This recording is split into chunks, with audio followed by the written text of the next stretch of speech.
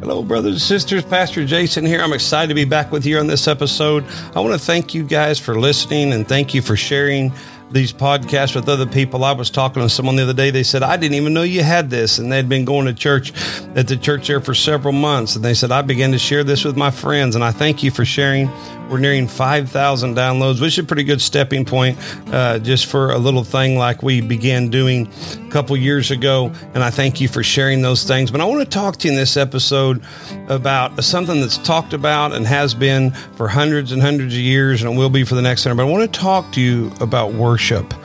And it's so important because I believe if the devil's going to try to steal anything, he's going to try to steal our worship, and he's going to try to pervert it in some way or the other. But I think one of the easiest ways for me to go back and to understand worship is to go back in the time of the tabernacle. And I've went into great study on the tabernacle for years, and it's really I've been infatuated with what I found in the tabernacle. But I want to go in Exodus chapter 24 to verse 18. I'll just read a couple of verses. And I think it's important to understand that the 10 commandments were given to Moses in chapter 20 of Exodus, but we're coming to the place to where God is ready to give Moses these actual tables of stone where the 10 commandments were written on. And God calls Moses up. And in verse 18 of Exodus chapter 24, it says, Moses went into the midst of the cloud and gat him up into the mountain, and Moses was in the mount 40 days and 40 nights. And chapter 25, verse 1 says this, and the Lord spake unto Moses, saying, so he began, after he calls him up, he spoke to him, saying, speak unto the children of Israel, that they bring me an offering, every man that giveth it willingly, with his heart ye shall take my offering. And then he goes to instruct him on what they want him to bring. And he says that, and he says, I want you to bring me a take of them gold and silver and brass and blue and purple and scarlet and fine linen and skins and shittim wood and oil for the light and spices for the anointing, onyx stones and stones to be set on the ephod, the breastplate, and let them make me a sanctuary that I may dwell among them. And then verse 9 says, according to all that I show thee after the pattern of the tabernacle and the pattern of all the instruments thereof, even so shall you make it. And he's telling him, he's saying, I'm going to have you make something, but the first thing when I make something, I want you to bring me something and bring me the people to make it. Now, I want to acknowledge to you that it just wasn't material things. There was a lot of work that went into the tabernacle. And I can assure you, after the children of Israel have come out of Egypt, we know that they actually were able to even take of the gold and the silver of the people of Egypt, of the Egyptians before they left, that God had instituted that in a way. And there's a whole sermon in that he had given them out of their abundance. They had given the children of Israel their stuff. And so they had some stuff to offer, but not everybody had gold. Not everybody had silver. It just didn't work that way. There were lower class of people and upper class of people that came first. But the bottom line is everybody gave something. And the greatest thing we can ever give to God is our worship. But we need to be very careful to think that when we give our worship to God, that it's just it's only in spirit, because the Bible says, Jesus addressed this and says, there'll be a day, he told the Samaritan woman, where you won't go worship God on this mountain or that mountain, but everybody who worships God must worship him in spirit and in truth. And the truth of the word of God is that when we go to God to worship, we are usually offering him something of substance, something of ourselves, but also something that of value. And sometimes some of those people didn't have gold and silver, but they gave their time. I'm afraid we're moving into a time of the church that now we're going to where it's online. Hey, online church is so good. I mean, the cameras are better. The sound is better.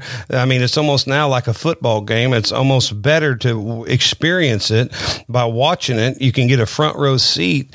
just like you can in football, better than you can sit in the nosebleed section for $250. And sometimes I'm worried that our church isn't moving that way. I talked to someone the other day. They don't even live in the state, but I was talking to another person on the board of a church, and they said after COVID, they said they've been talking to a lot of the parents, and it's just so difficult to get the kids out and get them around and all this.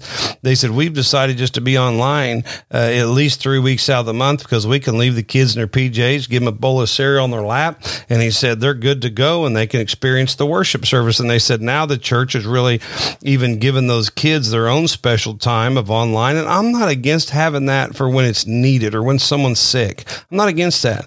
But I'm saying be very careful in your worship that it doesn't become your convenience. Because this was out. God's calling these people.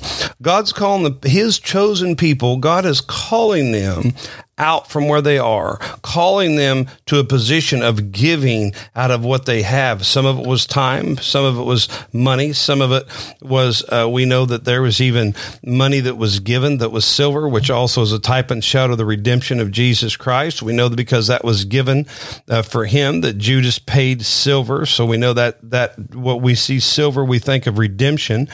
And so some people gave silver, gold, but they all gave something. It cost them something. It costs us something to worship God. First of all, it'll cost you your sin. We can't go to God and think, well, God, we can just keep living the way we want to. We can come to God. It'll cost us our sin. We need to lay down. And by the way, it's uncomfortable sometimes to deny yourself. Jesus said, take up your cross and follow after me. Deny yourself. That's a part of worship. Denying ourselves and denying our sinful nature. That is who we are. One preacher said, worship is not what we do, but worship is who we are. And it's so true when we talk about worship, but there's this idea of giving something. I walked away from my life in the world to be able to enter into the life with Christ as I became an offering. And by the way, not only did the Bible says that you're to present yourself a holy sacrifice, that, I beseech you, therefore, brethren, by the mercies of God, to offer your bodies as a willing sacrifice, holy and acceptable unto God, which is your reasonable service. We're to offer ourselves. It's our reasonable service to offer ourselves. And when we offer ourselves, we offer of what we have. And when Moses is called out by God to speak to these people, I thought it was so interesting because then it says that Moses actually had to tell the people, stop bringing. We have enough. There's no more that we need. He says, God, we've got everything we need. They brought so much because their heart was right.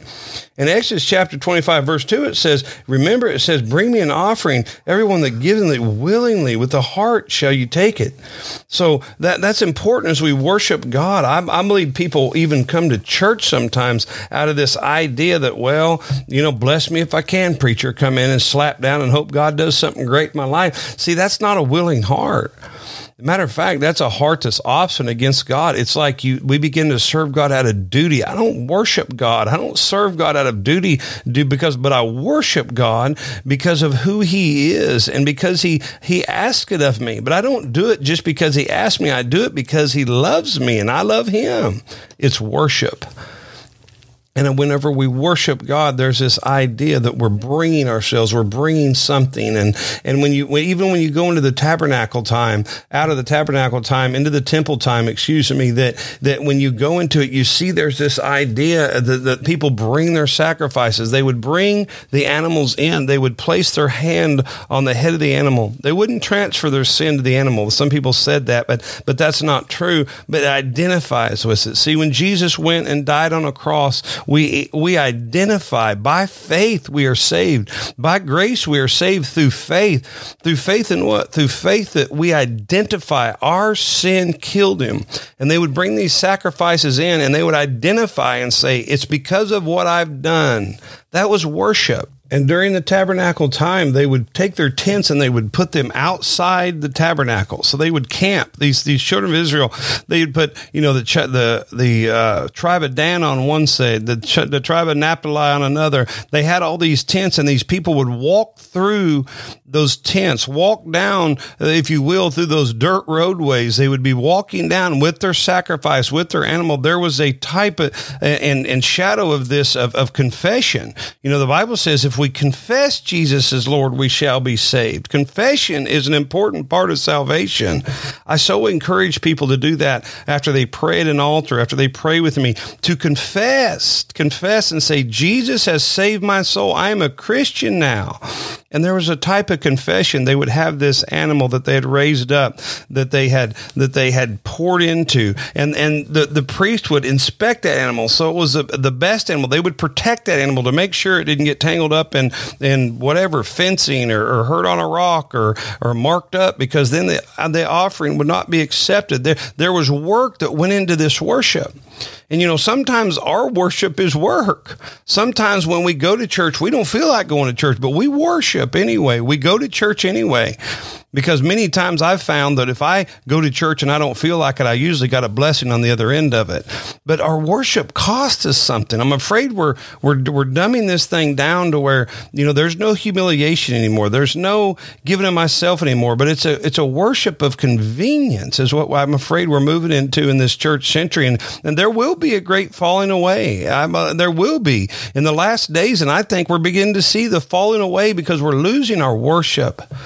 But worship is cost us, and they would carry these animals through these tents, and people would see them and say, hey, they might say, hey, what did that guy do? What did they do? What did someone in their family sin? Did he sin? And there was a type of humility that went along with this. And then they would bring this offering and then they would take it before the priest and he would inspect it, and they would place their hand on that sacrifice, and they wouldn't transfer their sin. I've heard that said, but they wouldn't transfer anything. The sacrifice was holy. Jesus never sinned. And this sacrifice was a type and shadow. And they would place their hand and they would identify and say, my sin killed this animal. Then they would kill the animal. The priest would dissect it. They would wash the skin. They would offer it. And then that offering, that meal would be a meal. And there are certain ones in the burnt offerings that would consume it totally, but many of them in the other offerings, they would actually share part of that meal. It was, that's what they did. It was a community. And that's what we do when we go into church. We share in the process of that Savior. We share in the process of Christ and his redemptive work that he did on the cross. And it's something about when you share together, when you worship together, that there's something great that happens. And then they would divide that up, and certain parts could be eaten by the priest, and certain parts could even be eaten by the offering, those that came. And many times as they brought those offerings to the Lord, as they worshiped God, it may be the only time that year that they get to eat, maybe the only time a year that they get to partake of that. And it was a great time. I was reading, studying on it several years ago, and it said they can imagine that the people that hadn't eaten meat in all that time, they would get close to the actual tabernacle. It might be the first time they offered that year. It might be they offered a week ago, just depending on the family and depending on the circumstance. But they would actually smell that, and they would begin to salivate, and they would begin to be hungry, and their stomach would growl. They would be so eager to be able to do this. there ought to be a hunger in the things of God. I'm afraid we're losing a hunger for the Spirit of God. I'm afraid we're losing a hunger to really worship God. I'm afraid that, the God of the Bible shows up when we're hungry for him. I must decrease that he may increase, but we decrease in our righteousness, but we increase in our faith and our hunger for more. We want more of his Spirit. We want more of his strength. We want more of his power. We want more of his glory. Years ago, I was watching this film, and I was watching this famous evangelist, and he kind of had a bad name because of some of the healing revivals and things he would do. But I was watching, and he was over in Africa, and he was preaching to tens of thousands of people, and I was just kind of watching to see, because I'd heard some things about this evangelist, and I thought, well, I'll just watch this and see. And I don't know where he's at, or what he's done as far as he was faking some miracles and what have you. But I saw something there as they were filming these people, and God spoke to me, and I thought it really looks authentic for those people standing there. I mean, they were crying and weeping and raising their hands, and I could see it on their face. They were a broken people, and they were poured out before God. And I thought, God, I've heard all these stories about this evangelist, but there's tens of thousands of people here. And it doesn't mean because you have tens of thousands of people, you're affected. But I saw what I saw. I saw worship in their face. I saw worship in their eyes and the tears flowing down their face. I could see that it was authentic. And I said, I thought, God, what is this all about? And God spoke to my heart, and God said that they're hungry for me. You know, God blesses his people because they're hungry, not because of the preacher. You know, the preacher has a part, but those people, God began to speak to me that we have to have a hunger for me, my manifestation. And I can promise you the people that were in that crowd were worshiping because they were hungry. And it was a very, very poor country that they were in, but we got to have a hunger for God. And when we hunger for the things of God, we will bring God our offering. Maybe we will raise our hands. Maybe we will shout. But as we come into the sanctuary, I bring a tithe with me. It's part of my worship. I thank God that he's given me 100% that I can keep 90. You know, it's a pretty good deal. He could have let me live on 10 and him take 90 because it's God's anyway. But as I come, I worship him in my tithe, my offering. And sometimes we may not be able to go out to eat as much. And I remember when me and my wife began to first giving, we gave 10%. I believe in the New Testament church that we're under grace now. If we can give more, but I think 10% is the minimal. And me and my wife pray that, and we're able to give more than that many times than our 10% because God's working on us. I read a story years ago about, I believe it was the man who invented the Kraft with Kraft cheese, and it said, I believe it was him. Don't quote me on this, but he gave 90% and he lived on 10%, and that challenged me. I thought, God, I want to be able to give. Now, that doesn't mean I'm right with God, but I have a hunger for seeing God's kingdom enhanced. I have a hunger to see God working through the church. And by the way, your offering needs to go to your church. Your tithe needs to go to your church. Your time that you spend, most of your time needs to be spent. If you're behind the church and behind the vision, I'm not against, we send offering to other evangelists. I'm not against you going to help volunteer or spend time in another church, but you are to be sowing into your community. You are to be sowing into those that are around you. Your tithe needs to go to your church. See, you know, as when I talked about this or worship, maybe many people would think, well, you shouldn't talk about tithe. Well, it cost the children of Israel something. It cost many of them more than they were able to give. And I'm afraid today when we talk about worship, we just talk about raising hands. We just talk about goosebumps. We don't talk about giving of ourselves. And I know many people that'll give money, but they won't give their time. If we're lucky, they'll be in church just a few minutes after it starts, and we'll leave a few minutes before it ends. And that really, I understand life is busy, but you have to ask yourself, am I really worshiping God? I've seen people can't sit through a church service without setting their phone down. Really? You can't give God an hour? Most of our church serves an hour to an hour and a half. Now, some of you go to other churches that are longer, and that's fine. And maybe you don't think an hour is enough, but I mean, we can't set our phone down. We can't stay seated for 1 hour in the house of God. God help us. The devil is out to steal our worship. God help us that we don't have this idea that we come and flop ourselves down and we're doing God a favor. And we put a $5 in the offering plate and we've done good enough. But the God of the Bible asked Moses and his people, the first thing he asked them, he says, speak to the children of Israel that they may bring me an offering, every man that giveth willingly with his heart. What is your heart? Your heart is the mystical place between the soul and the spirit, but the heart is your mind, your will, and your emotions. That's your soul, your mind, your will, your emotions. You give it willingly out of your will, out of your mind. You have to pre-plan to be able to give, to be able to worship, to be able to give. And we're able to give this idea of this tabernacle. It's where the very presence of God dwelt. We know that the fire directed the children of Israel by night, and the cloud covered it by day. We know all that about the tabernacle, but before the presence of God there was a giving heart out of their soul, out of they purposed in their mind, they purposed in their heart. It was a willing heart, not a grudging heart. And it says that every man give it willingly with his heart. Ye shall take my offering. And that's where God speaks of what his is. And this idea of worship, that we've had some people in our church recently, and he said this to me, and I've heard this before, but I wish I heard it more often. He said, all I want to do is invite people to church. All I want to do is get all my friends in here. All I want to do is be able to help the church and do it. And we are to start this program and start that program. And man, we need to get an addiction class down here. We need this. We're doing great things. And I thought, oh my, he's found worship. Oh my, he's found salvation. He's so excited and eager to build and to do and to work. And he said, I've invited 100 people to church since I've been to work this last. You know how long he's been right with God? 14 days, he told me last night. 14 days. I didn't have to tell him to give. I didn't have to tell him to bring people to church, but he'd done it because his heart got right with God. God help us if our worship isn't this idea of bringing people into the kingdom.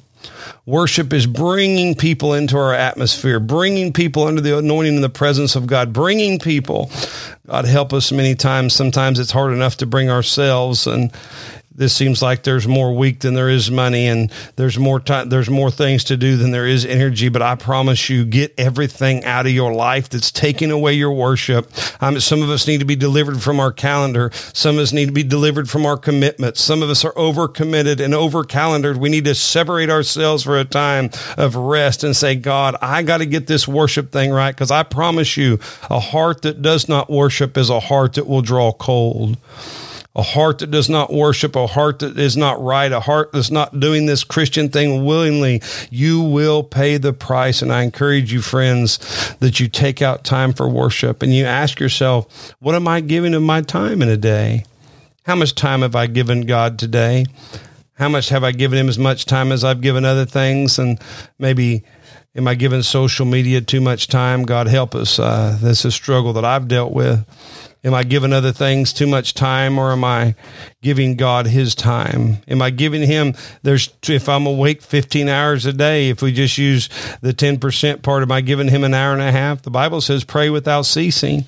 So there ought to be a time that we're talking to God throughout the day, and I call them flash prayers. You know, it's part of my offering. It's part of my willingness to serve God. It's part of my worship as I talk to God daily, because he's my friend that sticketh closer than a brother, and I talk to him. But are we giving God an hour and a half between the morning and the evening? Are we giving him an hour and a half in his word? Now, I know that's hard, but I mean, maybe we can start with 15 minutes. When I first started giving to God, I started giving him about $10 a week. Then I got to 50. Then finally, me and my wife decided, whenever we married, we said, you know what? We're going to give God 10%. And we decided to do that, but start somewhere. Start putting your phone down somewhere. Start opening your Bible somewhere. It'll cost you your time, but I'm telling you, you will reap the benefit of a spiritual life that is full. You will reap the benefit of a life that understands what worship is. And I promise you, if you read your Bible during the week, Sunday, when it comes, it will come alive to you, because you will have been, if you pray for your preacher, if you pray for your church, if you die to yourself, deny yourself and pray for that, when that soul is saved on Sunday morning, I pray in your church there were souls that are saved from time to time, but you'll be part of that. It'll be part of your worship. No, it doesn't mean you evangelize them. Maybe you didn't even bring them, but your worship is a part of your church and what you've brought to that. And then you're encouraging that. You're praying for your pastor. You're praying for your leaders, your teachers, your trustees, whoever it is in your life, maybe your small group leader. You're praying for that person. And when you come together, there'll be a sweet savor, maybe like the savor that the person walking down toward the tabernacle would smell the meat and they would salivate. I'm hungry for the things of God. I'm hungry to do what God wants me to do. I want to do it out of a willing heart. I want to do it with joy that overflows. You know, some of us need deliverance. Some of us we have things on our mind that are heavy. Some of us need encouraged. And I would encourage you to enter into worship with God. Friends, I hope this word's been good to you. If you have a topic, please send it in. I'd love to be able to share on a topic that you share. And I won't bring out your name. I won't mention you, but send in a topic if you'd like for me to expound upon it. Until next time, friends, God bless.